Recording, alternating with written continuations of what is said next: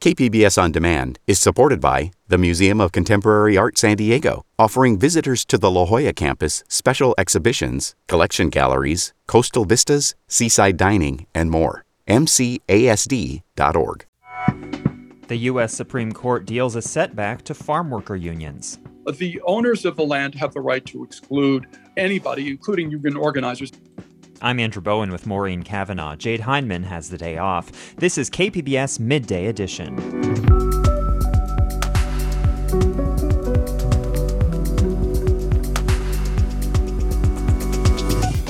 Coronado High School's basketball coach has been fired after a display of racism at last Saturday's championship game. This outcome is not exactly surprising, with so many people looking for a decisive action from the Coronado Unified School District. California lawmakers are trying to help students make up for a year of lost learning due to the pandemic, and a musician finds inspiration in crossing the U.S.-Mexico border. That's ahead on KPBS Midday Edition.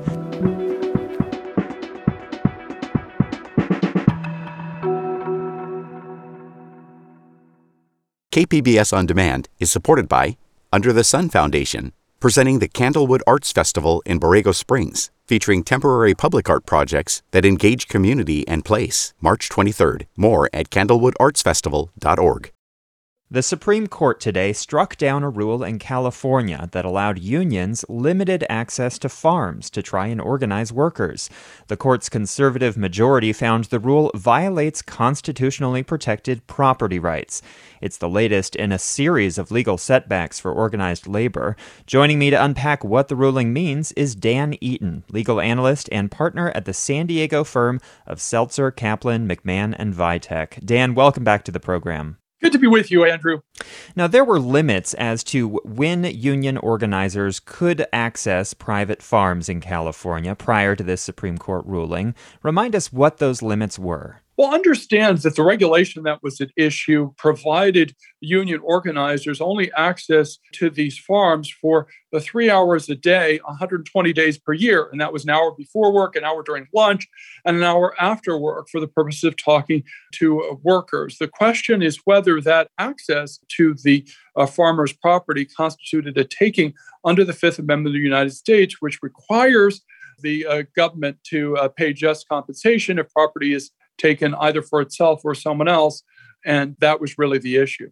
So why do union organizers say that they need access to farms? Why do they deserve to get onto this private property? Well, the reason that the government wanted to appropriate this right of access or easement to the property for the union organizers was because without it, they have a very difficult opportunity to gain access to these farm workers who may or may not be interested in organizing. It effectively, at least according to the union organizers, eliminates their opportunity effectively to organize their workers. And therefore, as a practical matter, if this access to property is not allowed, the union organizers have no effective ability, and the union and the workers themselves have no effective ability to organize for purposes of their wages, hours, and working conditions. And farm workers, of course, are famously very transitory, don't spend a whole lot of time and maybe moving from farm to farm. Now, this decision was a clean split between the court's 6 conservative justices and the 3 liberal justices. What did the majority say in striking down this rule in California? Well, first, let me note that that is one of the fascinating things about the case, is that you do have a clean split between the 6 conservative justices and 3 liberal justices, which we really haven't seen much. But basically, what the conservative majority, writing through Chief Justice John Roberts, said is that this is a per se taking of land. Even though the union organizers are not given permanent and continuous access, it still eliminates the owner's right to exclude these union organizers from their property. It doesn't matter if it's temporary. The fact is that the owner's rights is being interfered with, and that is a problem, and it requires just compensation.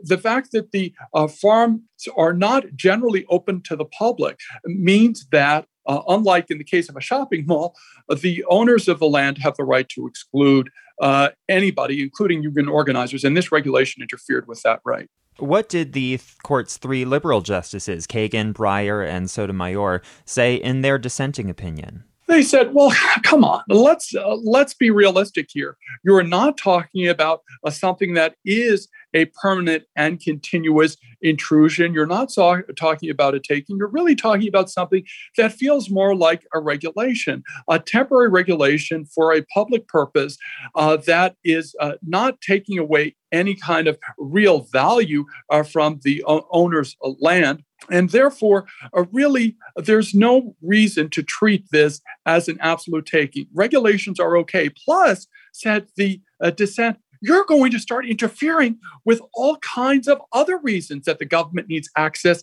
to land, such as, for example, health and safety regulations. The majority opinion said, no, we're not. That the hypothetical you've suggested doesn't apply here because the government can still take trespass actions for the purposes of public use. That's not what this is. And that was a distinction that was made in the disagreement between the majority and the dissent. Now, the crux of this decision, as you noted, is whether allowing union organizers onto private property is an unlawful taking of that property without just compensation. So does this theoretically mean that unions could still access the farms if, say, they or the government pay the property owner for that access? Or is it just a de facto ban on that access altogether? Yeah, it's a very interesting and complicated question that'll have to be resolved when the case is sent back to the district court. The issue of remedy was really not addressed by the majority opinion and only briefly touched on by the dissent. But at least theoretically, yes, a government may take property, and it happens all the time. The Fifth Amendment requires, and the 14th Amendment as applied to the states, requires that they provide just compensation. Those are interesting questions that will have to be resolved below if the state continues to want to have this regulation where it allows union organizers access to farm property. Now, this Supreme Court has not been friendly to organized labor. What are some of the other recent Supreme Court decisions that have rolled back the power of unions in the country? The one case, obviously, which was written by Alito a few years ago, said that public employees could not be required to pay agency fees if they were not members of the union. And Justice Alito said, no, you can't do that consistent with the National Labor Relations Act because these employees have the right not to have part of their paycheck put into union coffers if they affirmatively choose not to join the union. And what the union said was that, wait, you're just allowing them to be a freeloader because they get all the benefits without putting in all of the money to pay for those benefits. Alito said, no, you just can't allow them to be forced to pay in violation of their free speech right to abstain from being members of the union. I've been speaking with Dan Eaton, legal analyst and partner at the San Diego law firm of Seltzer, Kaplan, McMahon, and Vitek. And Dan, thanks as always. Good to be with you, Andrew.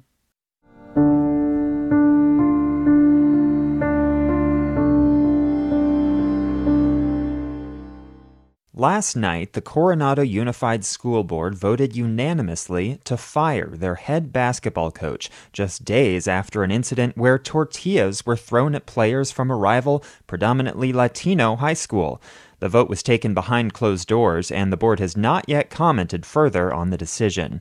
Joining me with more is KPBS racial justice and social equity reporter Christina Kim. Christina, welcome. Hey, Andrew. As we just mentioned, the Coronado Unified School Board voted unanimously to fire this head basketball coach. Do you think this was the expected outcome once the backlash really started to mount in the wake of this incident? It's hard to say what's expected, but what we do know is that since the incident happened on Saturday night, there was a mounting call for Coach J.D. LePerry to be let go.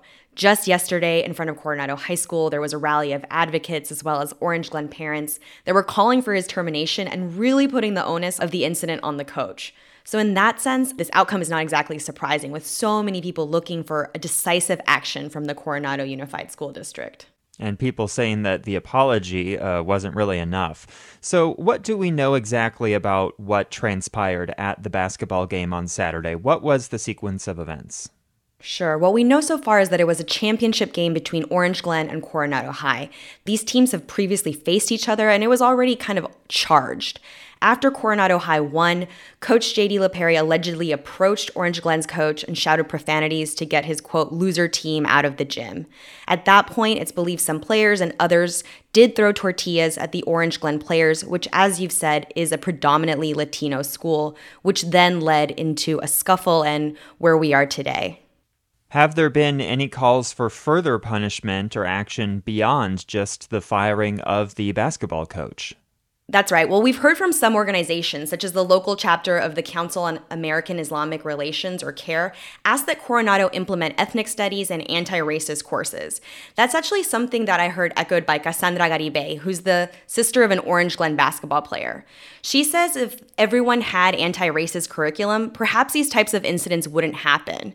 We've also seen LULAC, which is the League of United Latin American Citizens, and the NAACP urging CIF, the California Interscholastic Federation, to further investigate and even consider stripping Coronado High of its championship title. For now, CIF is saying it's just waiting to get the incident reports from both schools. And when I reached out for comment this morning about J.D. Laperi's firing, they said they didn't have any further comment and haven't taken any further actions. So, as we said, this incident targeted players from Orange Glen High, which is a predominantly Latino student body. What has the response been from the students there? Right. I mean, I think it's just when these incidents happen, it's a ripple effect of pain for the students, for the players, and for their families. As I mentioned, Cassandra Garibay, her brother Anthony plays on the team. And what she said is that she identifies as Hispanic and Latina, and that their family normally doesn't get involved or, isn't really active. But that this event has really shaken their family, that they're really in disbelief. Her mother is just very emotional right now. And I think that's what we're seeing writ large. It's just very hard when these incidents happen. And I think we have to remember it was a basketball game. For the Orange Glen High School basketball players, they were already suffering a loss. So on top of this, and now this national attention, I think there's just a sense of pain and kind of looking forward to what's going to happen next. How has the administration of Orange Glen High School or other officials in Escondido, where that school is based, responded to this incident? I mean, of course, they've denounced the incident and they've said that they're really working with their community to heal. Dr. Ann Staferi, who's the superintendent of the Escondido Unified School District, told me that, quote, this is an opportunity for restorative justice, an opportunity to reflect, to learn, and to adjust behaviors. So what we're really seeing here is, yes, officials at Orange Glen denounce the incident. They really want to see accountability. They want to see Coronado Unified School District and Coronado High really take accountability for their actions. But I think what we've seen on both sides is that there's a commitment to opening the road for further dialogue of healing. Restorative justice, again, is the practice of centering those impacted, but then creating a space and an opportunity for people to heal, to face accountability, and to talk to one another and grow. So there has been really widespread condemnation of this incident, which is pretty transparently racist, but some are saying that the gesture of throwing these tortillas at the opposing team was not meant to be racist, or that the actions that were taken by Coronado Unified School District in firing this coach are an overreaction. What can you tell us about that? Right. I mean, yesterday, the Coronado Unified School District did have a special meeting, and some people did speak up to that matter, as you're saying. They feel that the school is too quickly condemning these actions as racist, that their apologies are throwing the basketball players under the bus as opposed to doing a further investigation. So those sentiments definitely do exist. But what we heard at last night's meeting, and what we've often heard when these incidents happen, is that with racism, we often talk about intent. But in reality, it's not what's intended. If the tortilla throwing wasn't intended to be racist, it was still felt to be racist, right? It was perceived as such, and the harm that it's causing is that of a racist incident. And so what we heard from the Coronado Unified School District governing board is that it's not about intent. It's about how it's actually impacting the community. And that's how it's being treated. I've been speaking with KPBS racial justice and social equity reporter Christina Kim. And Christina, thank you for your reporting and thank you for joining us. Thank you, Andrew.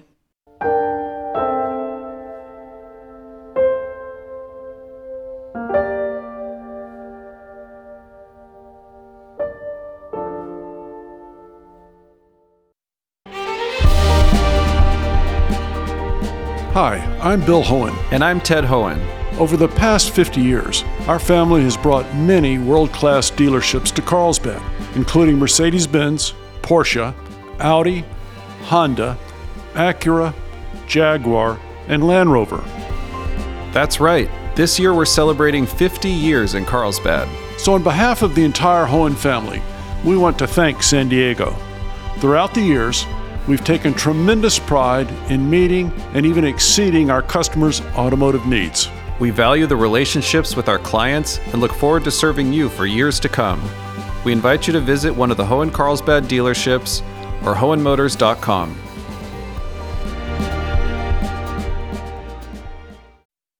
This is KPBS Midday Edition. I'm Maureen Cavanaugh with Andrew Bowen. Jade Hindman has the day off. The rush is on for a California Assembly bill that addresses learning loss suffered by students during the pandemic.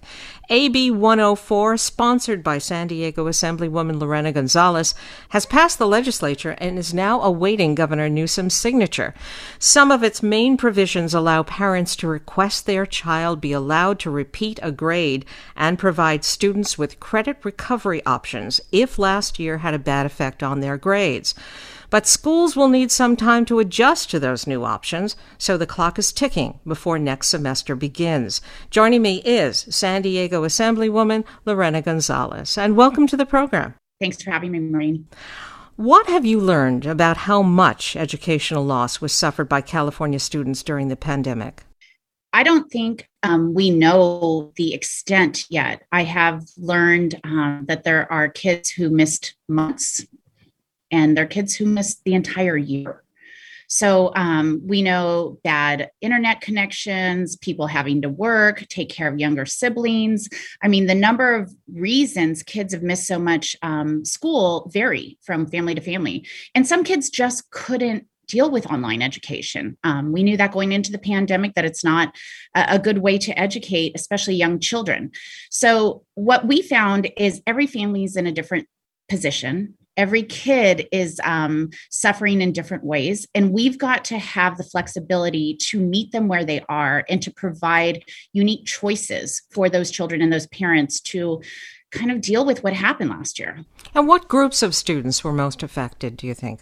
Well, I know in San Diego that there are students in my district, which is, of course, the working class communities in South San Diego and Chula Vista and National City, had unique problems, right? They had unique issues. We had kids whose families were most affected by COVID, health-wise, kids who lost parents and grandparents. We had kids whose parents were essential workers. And so they were watching younger children as well at home, trying to do their schoolwork and be caretakers at the same time. We have bad internet connections in some of our neighborhoods still. We don't have universal broadband. And so I think those kids in particular from working class families, Latino kids in particular, were most affected. Now, if Governor Newsom signs AB 104, what are some of the things it would do? So AB 104 does three things primarily.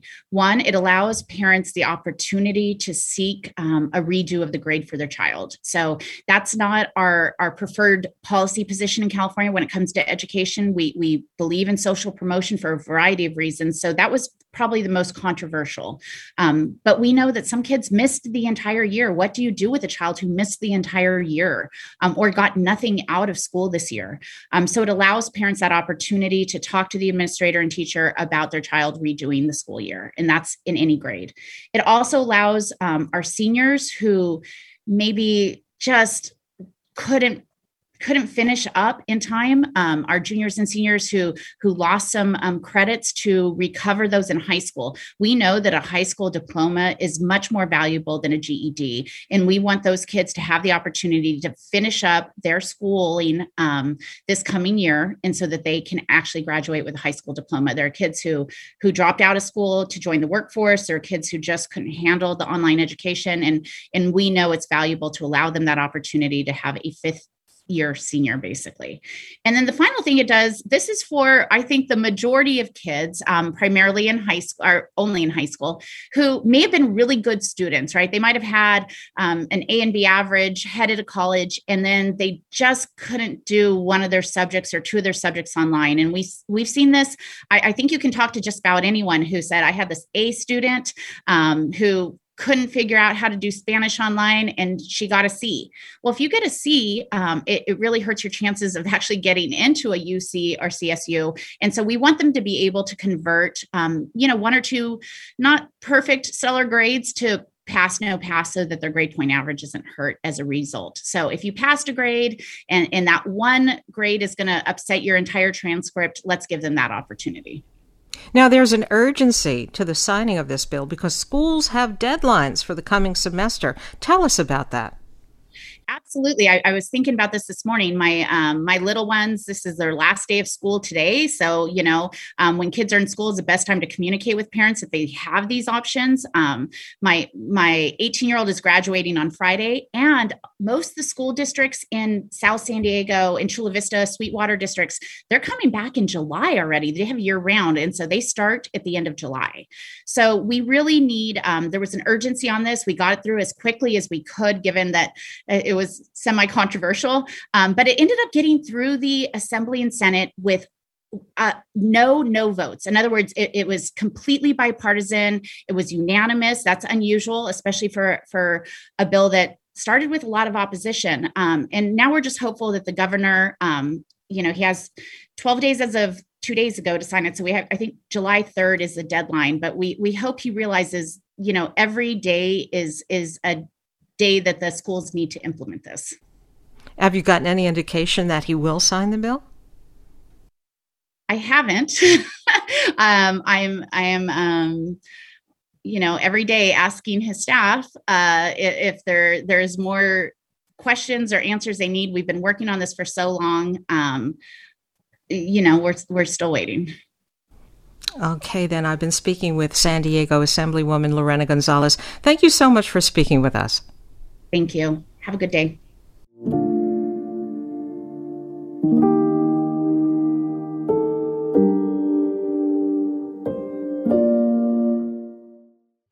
In 2019, on Governor Gavin Newsom's first full day in office, he declared a war on wildfires.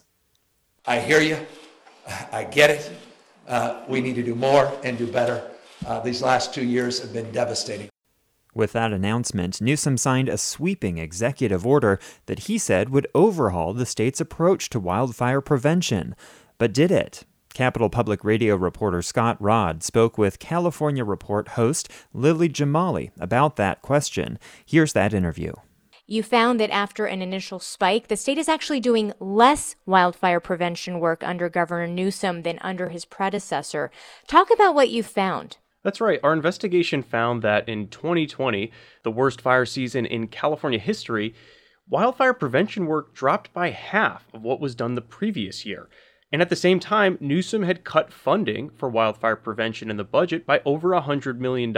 And it's worth noting that was before COVID-19 hit. This year through Memorial Day, we also found that the state remains below its goal for fire prevention work. Newsom didn't talk to us for the story, but we did talk to CAL FIRE Chief Tom Porter. Here's what he had to say. It's not something that I'm comfortable with. It is something that I am working to reconcile and to correct for the future. But we had an exceptional fire year. Everybody knows that. The environment to do this kind of work has been very challenging and has hampered our ability to get the acres that we do have planned for, but we haven't been able to put the attention to. And fire experts I spoke to said that there's some credence to that. It was an extraordinary fire season. COVID-19 complicated things, but it also shows just how fragile the prevention infrastructure in California is and the need to strengthen it, because at the end of the day, fire doesn't take a break because of a pandemic or because the state's experiencing a different emergency. Yeah, and it sounds like what Chief Porter is saying there is that they did less wildfire prevention work because they had so many wildfires last year, and that those fires blocked CAL FIRE from doing that wildfire prevention work. That is a concerning precedent. Over the last year or two, we've heard Governor Newsom again and again boast about these wildfire prevention projects that CAL FIRE had supposedly completed across the state. What has happened with those? When Newsom first entered office, he asked CAL FIRE to give him recommendations on how the state could get its arms around the wildfire problem. CAL FIRE came back and they recommended dozens of fire prevention projects that would help protect some of the most vulnerable communities in California. Those projects at first represented about 90,000 acres that were going to be treated. Through our data review and records polling, we found that they had only completed about 12,000 of those acres. But nevertheless, Newsom claimed that the state had treated the full 90,000 acres. And that's important because it signals to those communities that they're being kept safe by this prevention work, again, in areas that are very susceptible to wildfires. Well, it's remarkable to hear that difference. 12,000 acres completed versus 90,000 acres touted. It's hard to process how the governor could be, touting those numbers when they're so far from reality. You've been talking to fire survivors about this. What's been their reaction? One person in particular, Mitch McKenzie, who has experienced quite a bit with wildfires in recent years. He lost his home to the Tubbs Fire in 2017 and had about a third of his inventory at his wine business essentially ruined by fire and smoke last year. He told me that he felt like he was being deceived by what Newsom had told the public. When a politician can make a statement that he's treated 100% of a certain area that he lays out, and then the truth comes out that he's only treated 10% of it. I think that with the kind of fires and the fire danger that we're in this area, that's quite shocking. Mitch McKenzie there, a 2017 wildfire victim, weighing in as we come off the worst fire season on record and as we brace for the year ahead. Cap Radio's Scott Rod, thank you so much for this reporting. Thank you.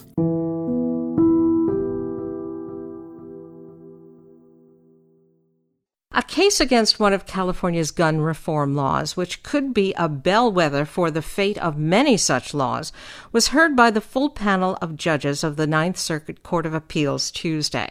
The issue is whether California's voter-approved ban on large-capacity magazines, which hold 10 rounds of ammunition or more, violates the Second Amendment. The arguments for and against the ban may also apply to other California gun reform measures, and a ruling in favor of gun rights advocates could open the door to a dismantling of the state's strict gun laws. And joining me is Courthouse News reporter Bianca Bruno. And Bianca, welcome. Hi, Maureen. How are you? Very well. Now tell us more about what this law bans gun owners from having. So Proposition 63 was passed by 2/3 of California voters in 2016, and it basically strengthened the state's ban on large capacity gun magazines, which hold 10 rounds of ammunition or more.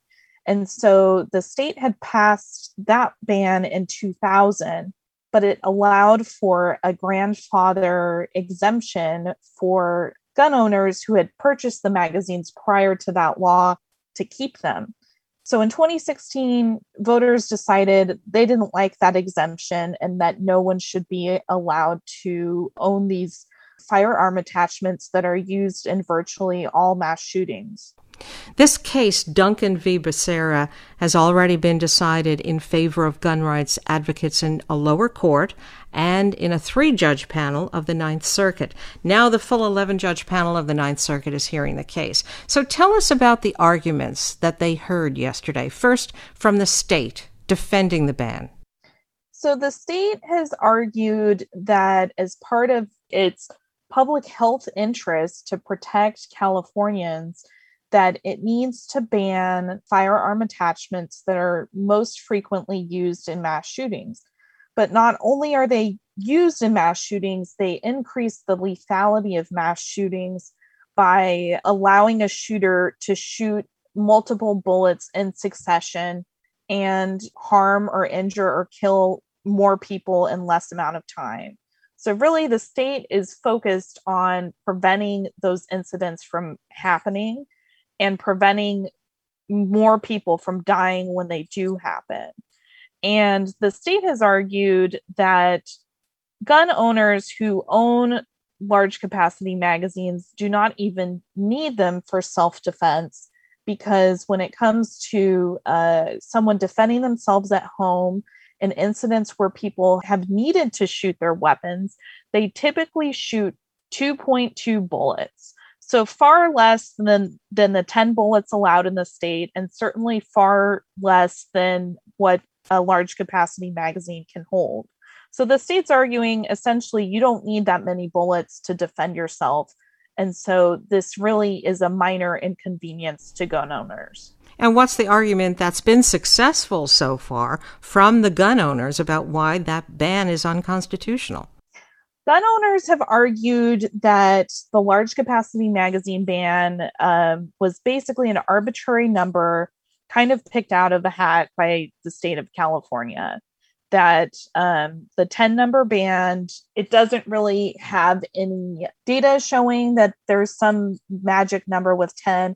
And their concern is that LCMs with, 10 or 13 or 17 bullets are really commonly owned by gun owners, and they are commonly sold as a standard attachment when someone purchases a firearm. And so because of that commonality of how many people own them, they're really saying that this burdens the rights of gun owners, that it burdens the Second Amendment. Did the judges signal how they might be leaning in this case? There was kind of the lengthy, interesting back and forth questioning with a circuit judge at the Ninth Circuit who was appointed by Donald Trump. He was actually the last judge to be appointed to the Ninth Circuit Court of Appeals before President Trump left office, and his name was Lawrence Van Dyke. And so he's kind of argued that the state's position that people rarely need more than a few bullets to defend themselves doesn't hold up, because on the flip side, mass shootings compared to all shooting incidents are also rare. And so he kind of suggested that the state's argument hinging on the rarity of the need to have more than a few bullets just doesn't hold up, because mass shootings are also rare. And so the state's interest in preventing them from happening, it can't outweigh the interests of gun owners to own those attachments, according to that judge. The large capacity magazine ban was initially overturned by a federal judge here in San Diego, Judge Roger Benitez, the same judge who recently overturned California's ban on assault weapons. Now, he has said some unusual things about these weapons, hasn't he? He has. He has really come out in these very lengthy court orders.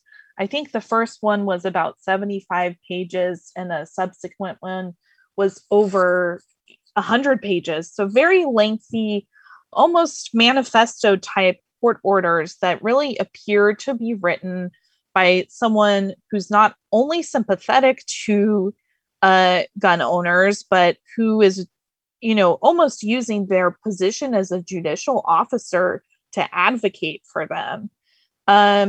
When I first covered this case in 2018, he said in open court that he believed women would be raped and dead without access to more than 10 bullets, that they could shoot 10 bullets for a home invasion and run out of bullets and then, be out of luck. And that position has really continued throughout his court opinions on the case. Now, he no longer has jurisdiction over the case because the en banc panel of the Ninth Circuit has now taken over the case. And really, this decision that they will come out with in about 60 or 90 days will be kind of the final say on the matter, unless the case gets appealed to the Supreme Court. And I have been speaking with Courthouse News reporter Bianca Bruno. Bianca, thank you. Thanks, Maureen.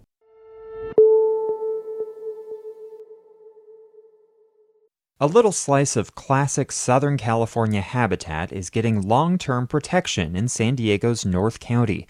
KPBS environment reporter Eric Anderson says the Escondido Creek Conservancy has wrangled more than $2 million to buy 79 acres of hilly land. People walking in this hilly, undeveloped pocket of land might catch a whiff of sage or mint. Short, stubby flowers reach skyward from rock-hard earth that's been dried out by the sun. Golden grasses catch the wind, and off in the distance a bird or two makes its presence known.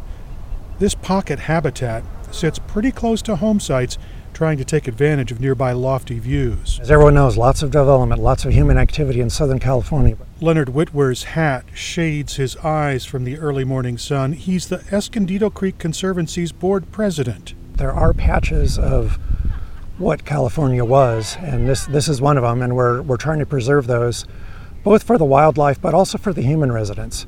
This patch of what was is idyllic habitat for the endangered California gnatcatcher. The tiny bird forages for insects in the low-lying shrubs. Gnatcatchers raise their young in nests just a few inches off the ground, but those nests are tucked inside dense shrubbery. It's the bird's presence that helps make this preserve possible. The money that purchased this property came largely from the state of California, the Wildlife Conservation Board, and the federal government through the Endangered Species Act. So as a society, we've decided to set money aside to conserve land like this. Overall, the Escondido Creek Conservancy has helped buy and protect roughly 7,000 acres of wild habitat in the creek's watershed. Conservation Director Hannah Walczak says this plot of land is a great slice of coastal sage scrub habitat, but it is also much more. It's a 79-acre preserve, so it's not enormous, but it functions as like a puzzle piece linking larger preserved pieces of land. Fitting an important puzzle piece into the interwoven lattice of homes and habitat helps create bridges for larger species. It is a piece that will facilitate a connection between thousands of acres of open space in the city of Carlsbad and thousands of acres of open space along Escondido Creek in the county of San Diego. Mountain lions, bobcats, and coyotes all require room to roam, hunt, and breed. Habitat like this strengthens the connections. It also builds a connection with the people who live near the preserve. The Conservancy's Ann Van Leer says this plot of land captures a slice of the region as it used to be. All of California, Southern California, used to look like this, at least this part of coastal California. And this will give them a picture of the past, but also a picture of the future. The scrubby habitat is being squeezed out of the region by housing developments, and that pressure is not diminishing. It inspires me to continue on. I'm a native Californian, and this is one of the times that I can feel like I'm giving back to California. And, sorry, I didn't know that would make me feel emotional. This is a place that's very special. Southern California is very special to me. Coastal sage scrub habitat is found in dry coastal zones and inland valleys that are close enough to the ocean to be exposed to the marine layer. The utility service road has brought invasive weeds and grasses to part of the preserve, but Van Leer says that'll be addressed. We will be doing the very fundamental. We will be weeding, removing what doesn't belong here and letting the natural native habitat replace itself. Cleaning up this preserve is an immediate priority for the Conservancy. Adding to the collection of preserved lands and teaching people the importance of natural habitat is part of the Conservancy's long-term agenda. Eric Anderson, KPBS News.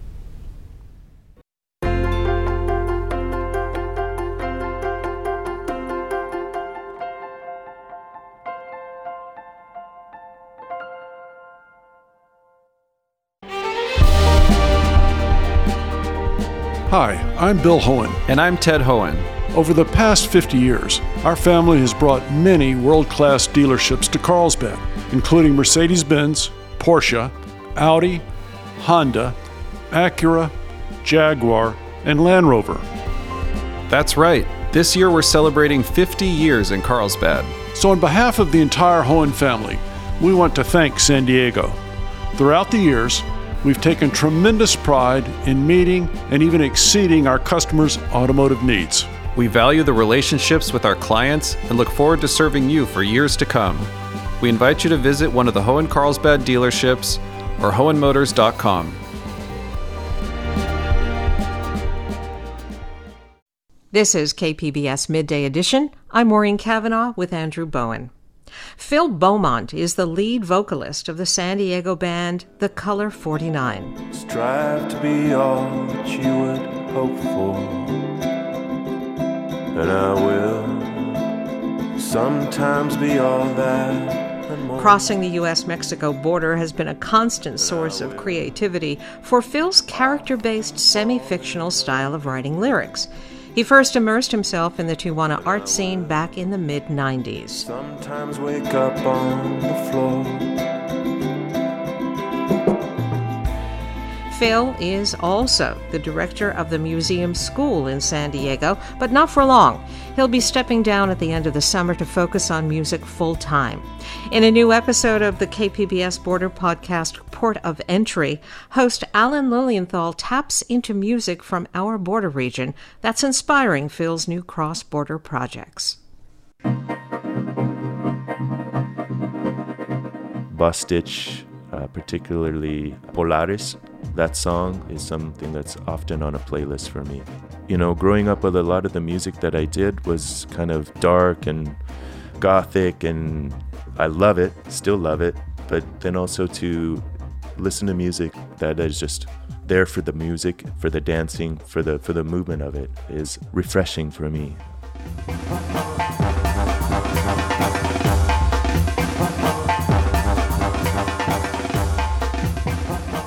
Some of the new music that we're writing, I'm starting to use some electronic drums and trying to bring in a bit more electronica just to play around with that, because it's not something I've ever really worked with.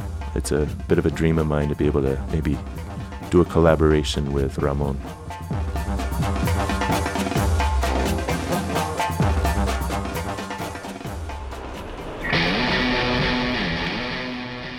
Silent is an amazingly powerful band from Mexicali.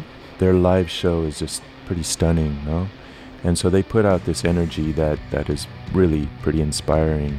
One song in particular called A New Slave. First of all, Silent has an amazing drummer named Rocio. But in this particular song, when they play it live, Yung Sing, who is the singer, he comes out and he also plays a floor tom. And it just adds a really amazing kinetic energy to their show.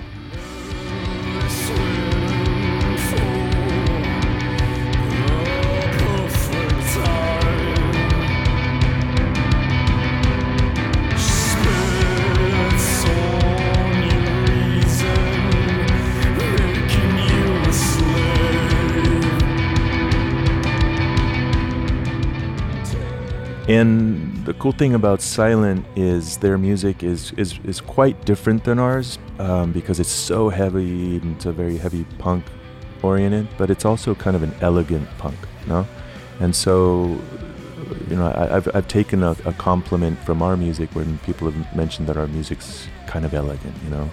And so even though sonically we don't pair up as far as rhythm and power, I think there was a sort of a connection with the kind of tone that they're doing, if not sonically, then visually and just kind of thematically.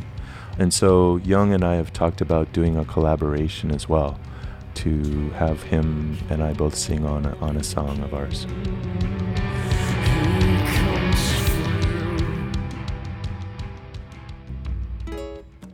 One collaboration has come to fruition for Phil recently, with a musician he always admired but never dreamed he'd have the chance to work with, Rubén Albarrán, lead vocalist of Café Tacuba.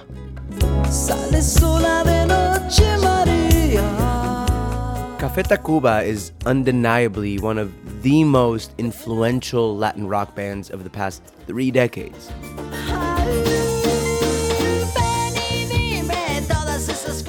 Especially in Mexico, where they're from, their iconic presence is on par with bands like U2 or something.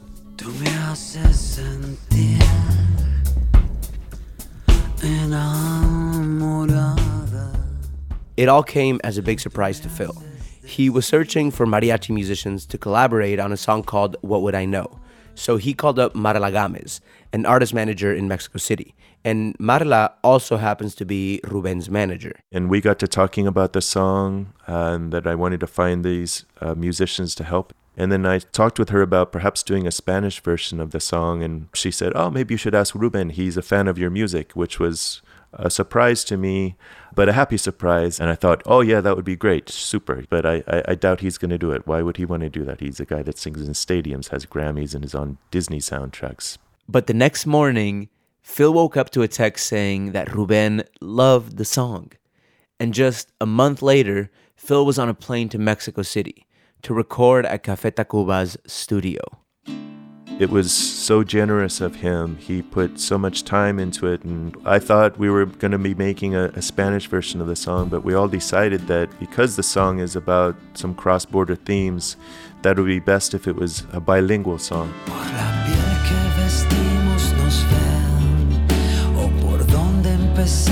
Vives en pecado, ¿por qué comparar?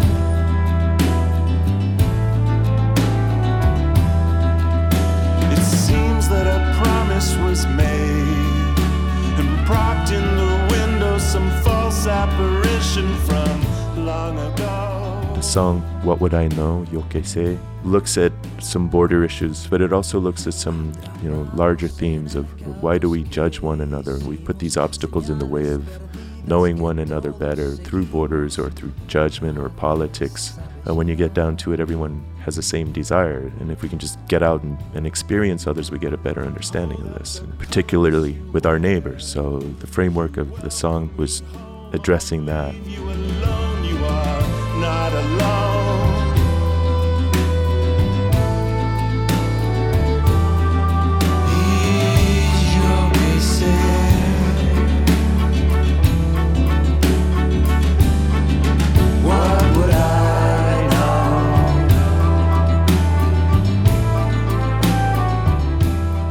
What Would I Know, Yo Que Sé will be available to stream on all major platforms on July 23rd. And the Color 49 will also be having a record release show that same night at the Casbah.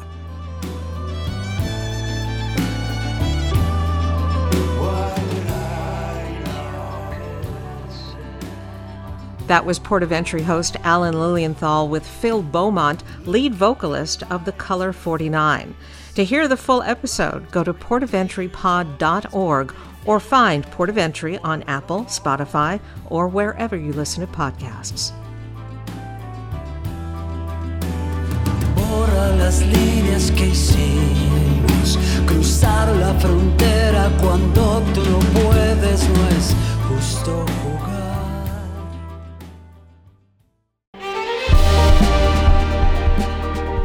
Hi, I'm Bill Hohen. And I'm Ted Hohen. Over the past 50 years, our family has brought many world-class dealerships to Carlsbad, including Mercedes-Benz, Porsche, Audi, Honda, Acura, Jaguar, and Land Rover. That's right. This year we're celebrating 50 years in Carlsbad. So on behalf of the entire Hohen family, we want to thank San Diego. Throughout the years, we've taken tremendous pride in meeting and even exceeding our customers' automotive needs. We value the relationships with our clients and look forward to serving you for years to come. We invite you to visit one of the Hohen Carlsbad dealerships or hohenmotors.com.